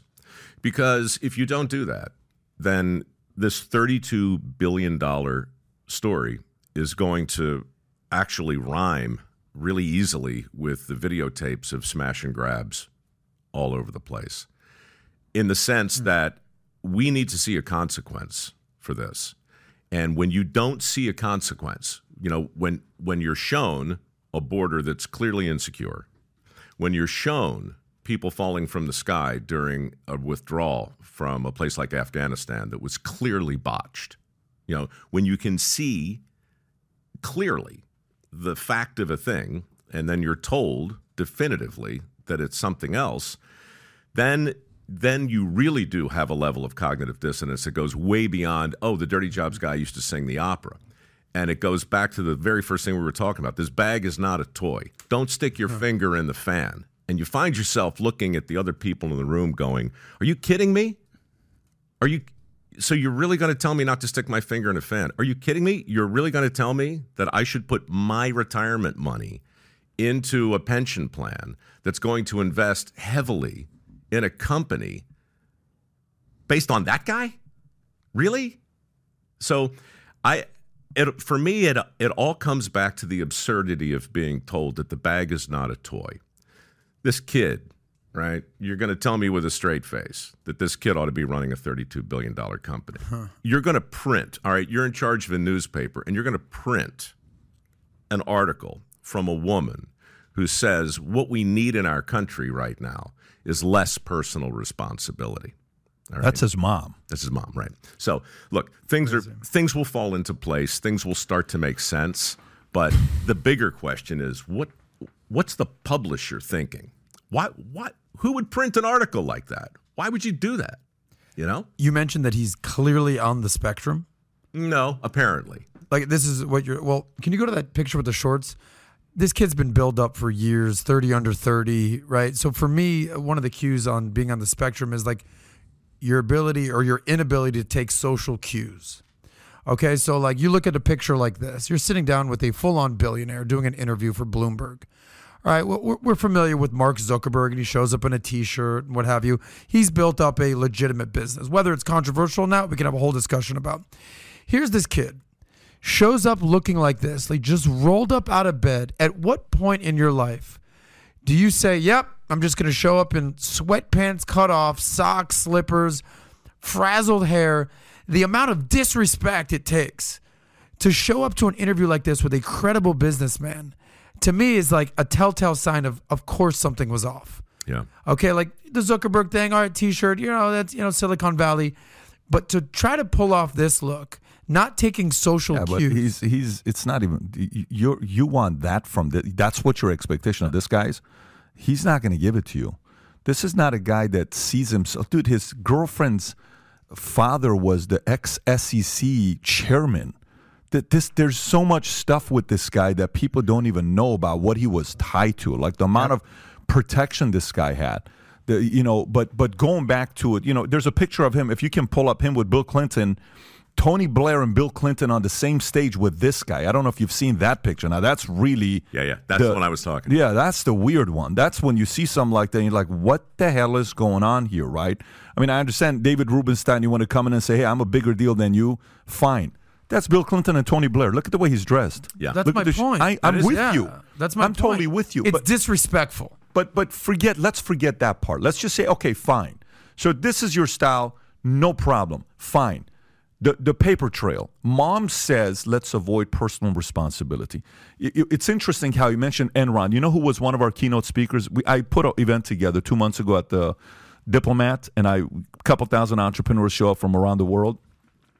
One of our keynote speakers was Andy Fastow. Mm-hmm. You know who Andy Fastow is? I know he is. The CFO of Enron that went to jail for 8 years. Yeah. I brought him up. Everyone's like, we're still trying to figure out why you brought this guy here. I said, I want to keep you out of jail. Because he got up and he says, 1 year, I was the CFO of the year, next year, this is my ID to the jail I lived in for 8 years. That's the opening speech. Okay, Andy Fastel. But can you bring up that, what is up? Yeah, can you, she was what? Yeah, I just read that a minute ago. Can you bring up the Instagram post of the comparison of this versus Lehman Brothers? Go back to the first slide. Go back all the way down to the first one. Okay, so billions of dollars seem to have disappeared with the collapse of FTX. How does this even happen? Go to the next one. The collapse of FTX was vaporized billions of dollars in customers' money and shaking the confidence of a market that was already in throes of a long and brutal downturn. Okay, great. Go to the next one. Okay, there are some useful historical comparisons, but none paint a complete picture simply because crypto's value is by nature derived purely from the speculative opinions of the traders and investors willing to buy and sell. Okay, fine. But watch this one here. Go to the next one. A big difference between the implosion of FTX and the downfall of Lehman Brothers in 2008, it is shocking, Mike, when you see the stats, is that Lehman Brothers had more than $600 billion in assets that, while partially liquid at the time, were real assets and could be recovered. In the aftermath of Lehman's collapse, its 111,000 customers received the $106 billion they were owed, and secured creditors received full payouts. Sure, Lehman Brothers equity investors were completely wiped out. You bought the stock, as will be the investors in FTX, but that's the risk equity investors assume when they buy in. Totally get it. I bought a stock. Go to the next one. What can't be said in the FTX customers will be made whole on the billions of dollars evaporated from accounts in part driven by customer funds being used with leverage by FTX's sister company, Alameda, who he was dating the CEO, research to make up for losses by trading liquid tokens. According to a report from Financial Times, FTX had less than $1 billion in liquid assets against $9 billion in liabilities. Compared that to Lehman Brothers, who went bankrupt with $639 billion in assets. 613. If you compared it to, Lehman should have never gone out of business. Yeah, they just tipped the scale. That's insane to me when you see this comparison, Tom. It is. The comparisons are out there and consequences out there. Like today is a very telling day. We all know who Elizabeth Holmes is. The nice young lady who took nearly $1 billion from investors and Theranos, was it? Yeah. Yes, that's correct. Yeah. And put a Secretary of State on the on her board. Yeah, that's right. Secretary of State knows a lot about making medicine. And her playbook. Remember, she blamed. Oh, it's my lover, my COO, Sunny Balwani. Remember that? Yep. Who was like 48 and she was like 26, and she had that in there. But today in Superior, right there in Santa Clara County, she is being sentenced today. Her sentencing hearing is today. It might be happening right now. And we are going to find out, is there another set of laws for people who are well-connected and can lawyer up? Or is she going to get the sentencing that's due? And we've seen during the year waiting for the sentencing, she's had one child and then got pregnant again. And there is a leak of people close to her that said that was the plot, to get married and then to have a child and a half in order to have some sort of an influence on the court as we come into the sentencing hearing. True story. And you know who he's blaming? He's blaming... The article reads, FTX claims to be releasing uncensored sex tape allegedly between disgraced Sam Bankman-Fried and Alameda CEO Caroline Ellison soon. This is a story that's coming out. And he's blaming his ex-lover for FTX collapse and $32 billion loss. Admits he lied about being moral. Hey, there's a playbook. Ethics there's a script. A dumb game we woke Westerners play. Here's a word he used. A dumb game we woke Westerners play. Gotta love this guy. Wow. You read about this guy, like, I won, a very inspirational type of a character. Your Maxwell quote earlier, right? Once you figure out how to persuade, now you have to decide what you're going to do. Are you going to use your powers for good or evil? And Adam, when you start talking about, a sign of disrespect, it's interesting because Zuckerberg shows up in a T-shirt and this guy shows up in cargo pants, and it doesn't quite land the same way, except that it did. I mean, look at Bill Clinton. That's Tony Blair, right? Yes. I mean, former prime minister of the UK. Two of the most powerful men on the planet are sitting next to this guy, and they have to decide, is he so incredibly comfortable in his own skin? Is he so amazingly authentic that we're now feeling we're the establishment? We're stodgy. We're fake in our ridiculous suits and ties. This guy's the real deal.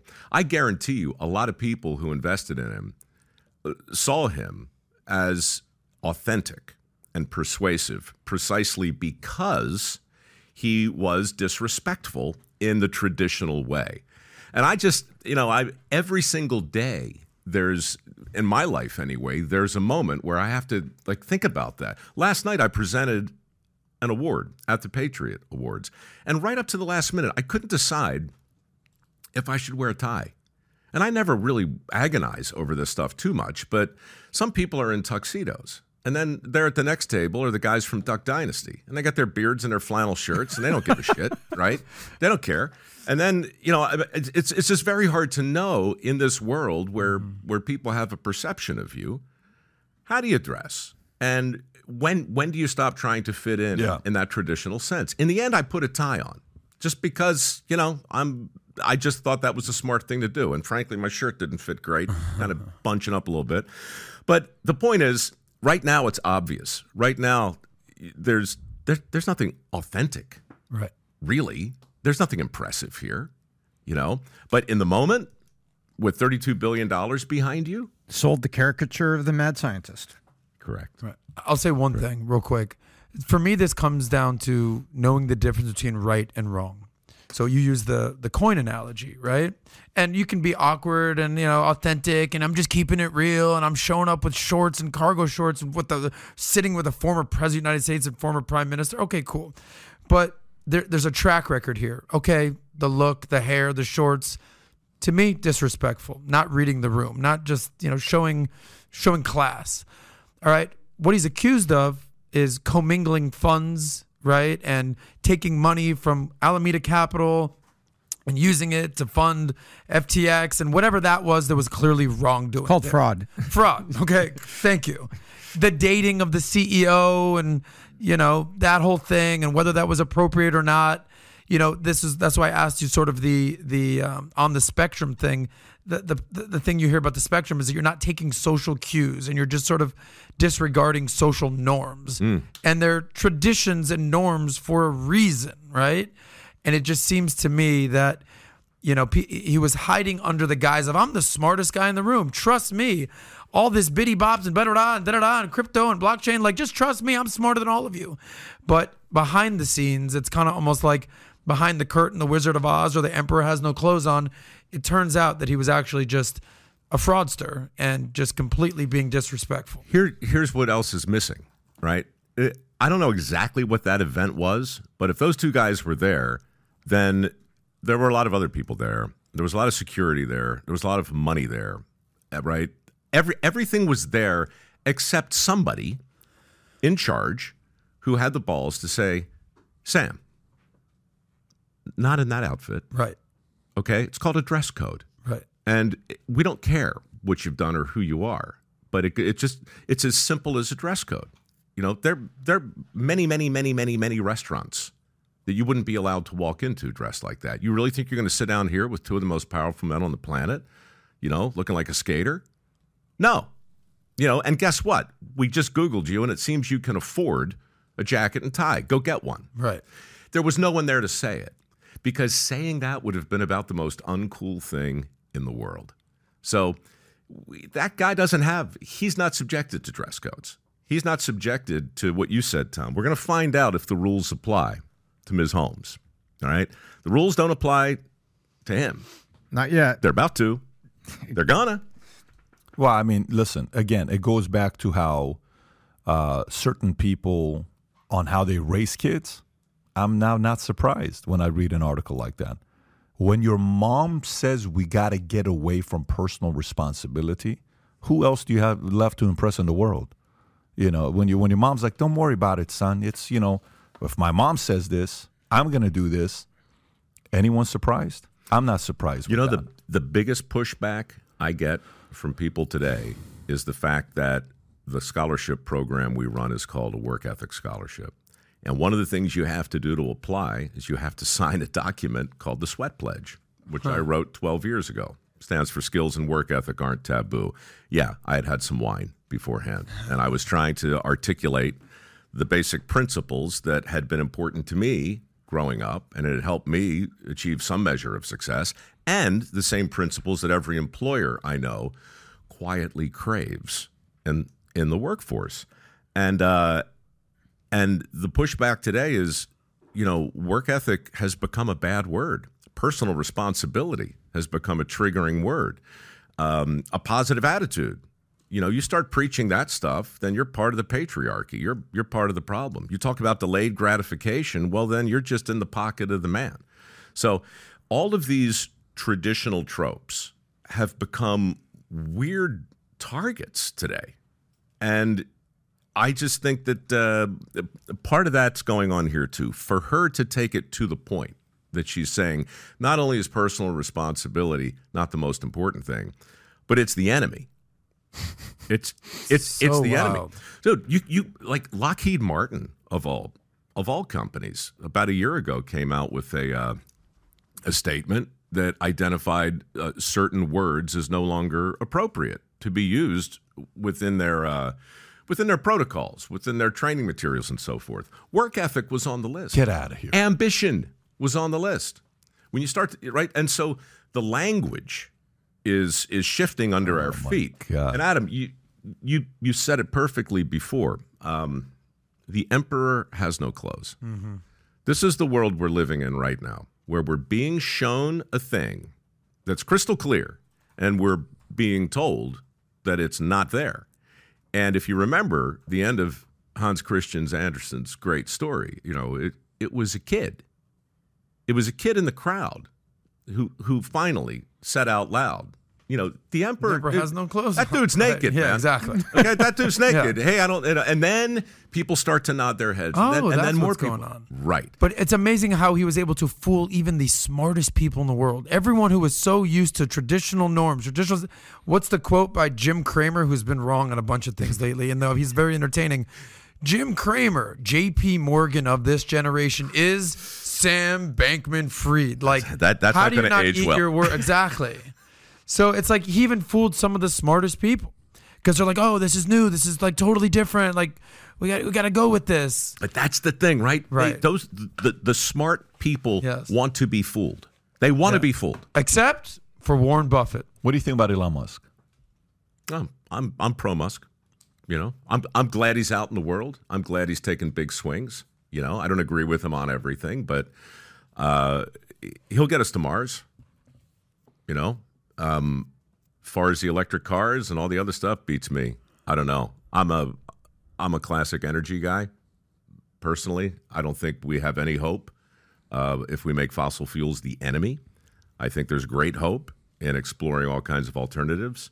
But I'm up to my neck in this conversation, big time. Really? There are 3 billion people on this planet whose primary source of energy is burning wood and dung. 3 billion. China and India combined are opening a coal-fired plant every week and have plans to continue doing so for the next 30 years. Huh. So when I look at our energy policy, absolutely explore and develop every alternative you can. But when we make fossil fuels the enemy, good God, man, we're opening a Pandora's box that's going to make this thing look like small potatoes. The dinosaurs had it coming. Let's use them up. They're making a great case for it, though.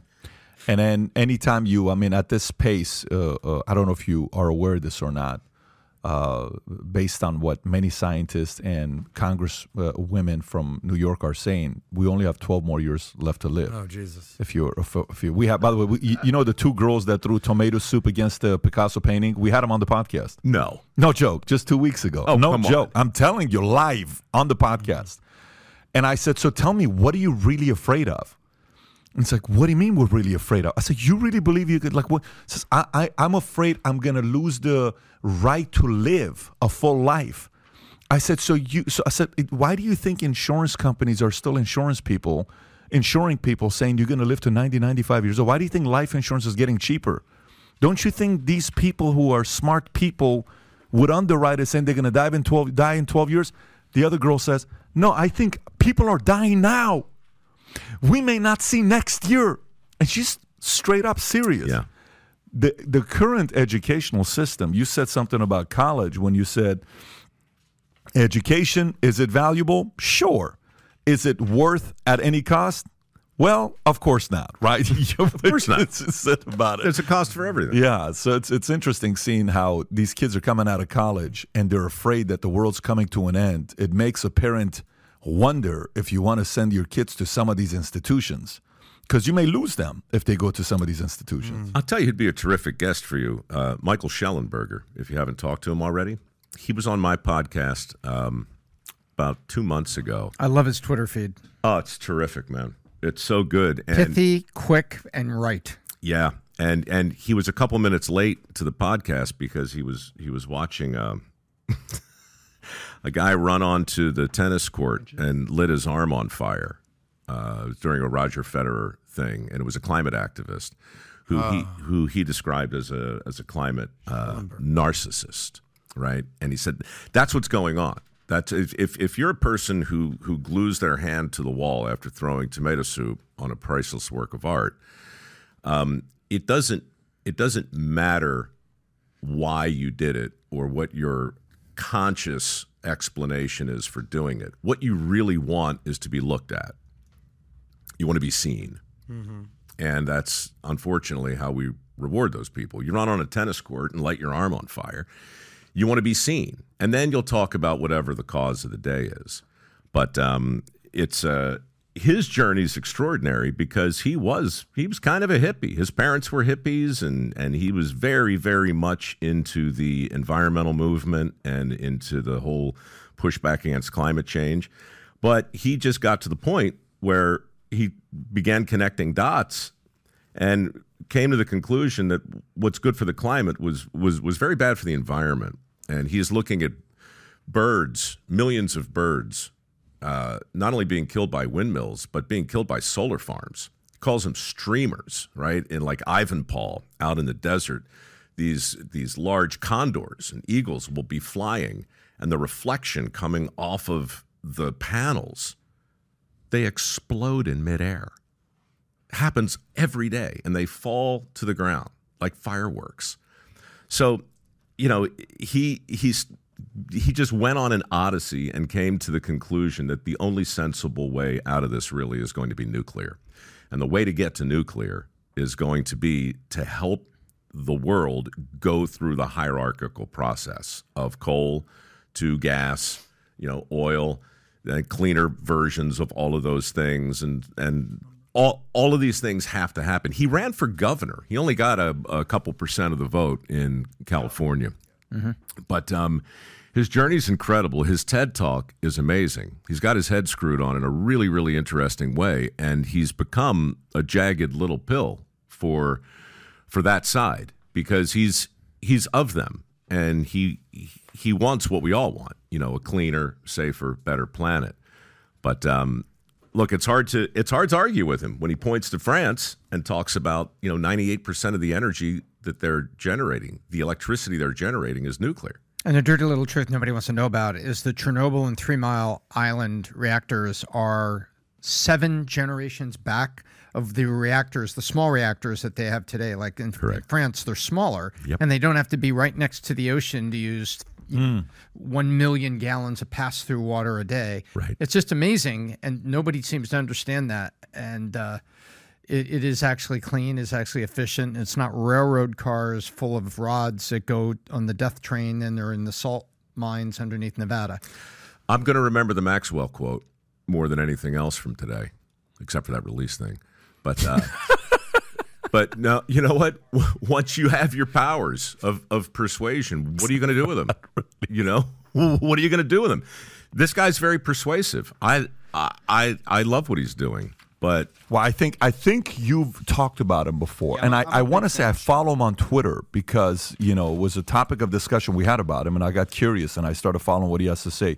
Interesting guy, but it has been a pleasure to finally have you here and link up. Truly, I've been looking forward to this for a long time. Me too. The conversation was unbelievable. I learned a lot from you and your journey and what you've done, and the audience obviously loved it.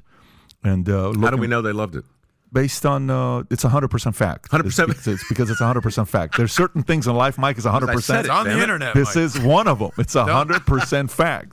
Good. But next time we do a part 2 of this, I want to coordinate a full day of our council meeting together. I want them to go to dinner together, lunch, bring all the paperwork. Or once upon a time, during the shooting, as somebody's got to do it, the same exact thing happened. I was doing a story on a woman who had created basically the perfect chicken. And we were going to meet her and talk to her about how all this breeding had led to this perfect chicken that high-end restaurants were selling for $70 a platter. And the farm that she had been leasing to raise these chickens was owned by some Mennonites.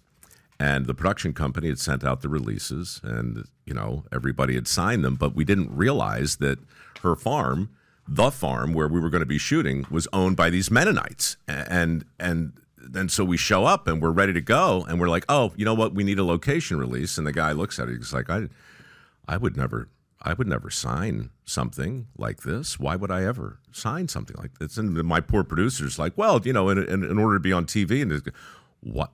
Why would I ever want to be on TV? What's a TV? What are you even talking about? Amish. And so I finally step in. I'm like, look, we're here to tell her story. She leases your land and she's raising her chickens, and we think she's doing a cool thing. And he says, I have no problem with that. Please, you're welcome. Be my guest. I'm like, thank you. It's just that, we have to shove this nasty piece of paper up your ass, okay? Because that's just how the business works. And he's like, well, surely you understand that I would never, ever, under any circumstances, sign anything generated by anyone else, especially at the last minute. And I looked at him, and I was like, you know what? He's right. Why we should have found a way to get to him earlier and sooner. And so I handed him a pen, and I said, could you just jot down what you would be comfortable with? And he says, I, Josiah blankety blank blank, welcome you to my land and promise not to sue you. And he signed it. And I called the production company. I said, listen, we're either shooting or we're not. This guy just wants to shake my hand. And he wrote one sentence. And they're like, read the sentence again. And I read it, and they're like, could you put it? I'm like, no, dude, I can't put in anything. This is it. Yeah. This is it. Yeah. So we shook hands, and everything was fine. Got it. Right? And so I'm not saying that as some sort of weird metaphor for what happened here, but it was a moment in time. That's cool. That's a good story. I'll never forget it, man. I'll never forget. So, in other words, he was a bad influence on you, and he inspired you today. It's what happened. My life. I wouldn't be here without him. This was a blast. That's a handshake right there. Hey, gang, I'm sure you guys enjoyed it today. Have a great weekend. We got a bunch of podcasts and stuff going on. Go ahead. You were going to say something? No, just next week. Next week we're doing. Are we doing JFK podcasts next special. week? Oh shoot! Next week we're doing a JFK special debate. 3 people we have here that I'll be interviewing. That is it 2 or 3? 2. That they're going to be talking about. One says the traditional story is right. The other says no. No, actually, the hardest thing to find was somebody that actually believes the traditional story. That's what I'm saying. That was the hardest thing to find. Yeah, so it's gonna be a fun debate we'll have next week. And if we don't talk between now and the podcast you miss next week for JFK, have a happy Thanksgiving. Take care, everybody. Oh yeah. Bye bye.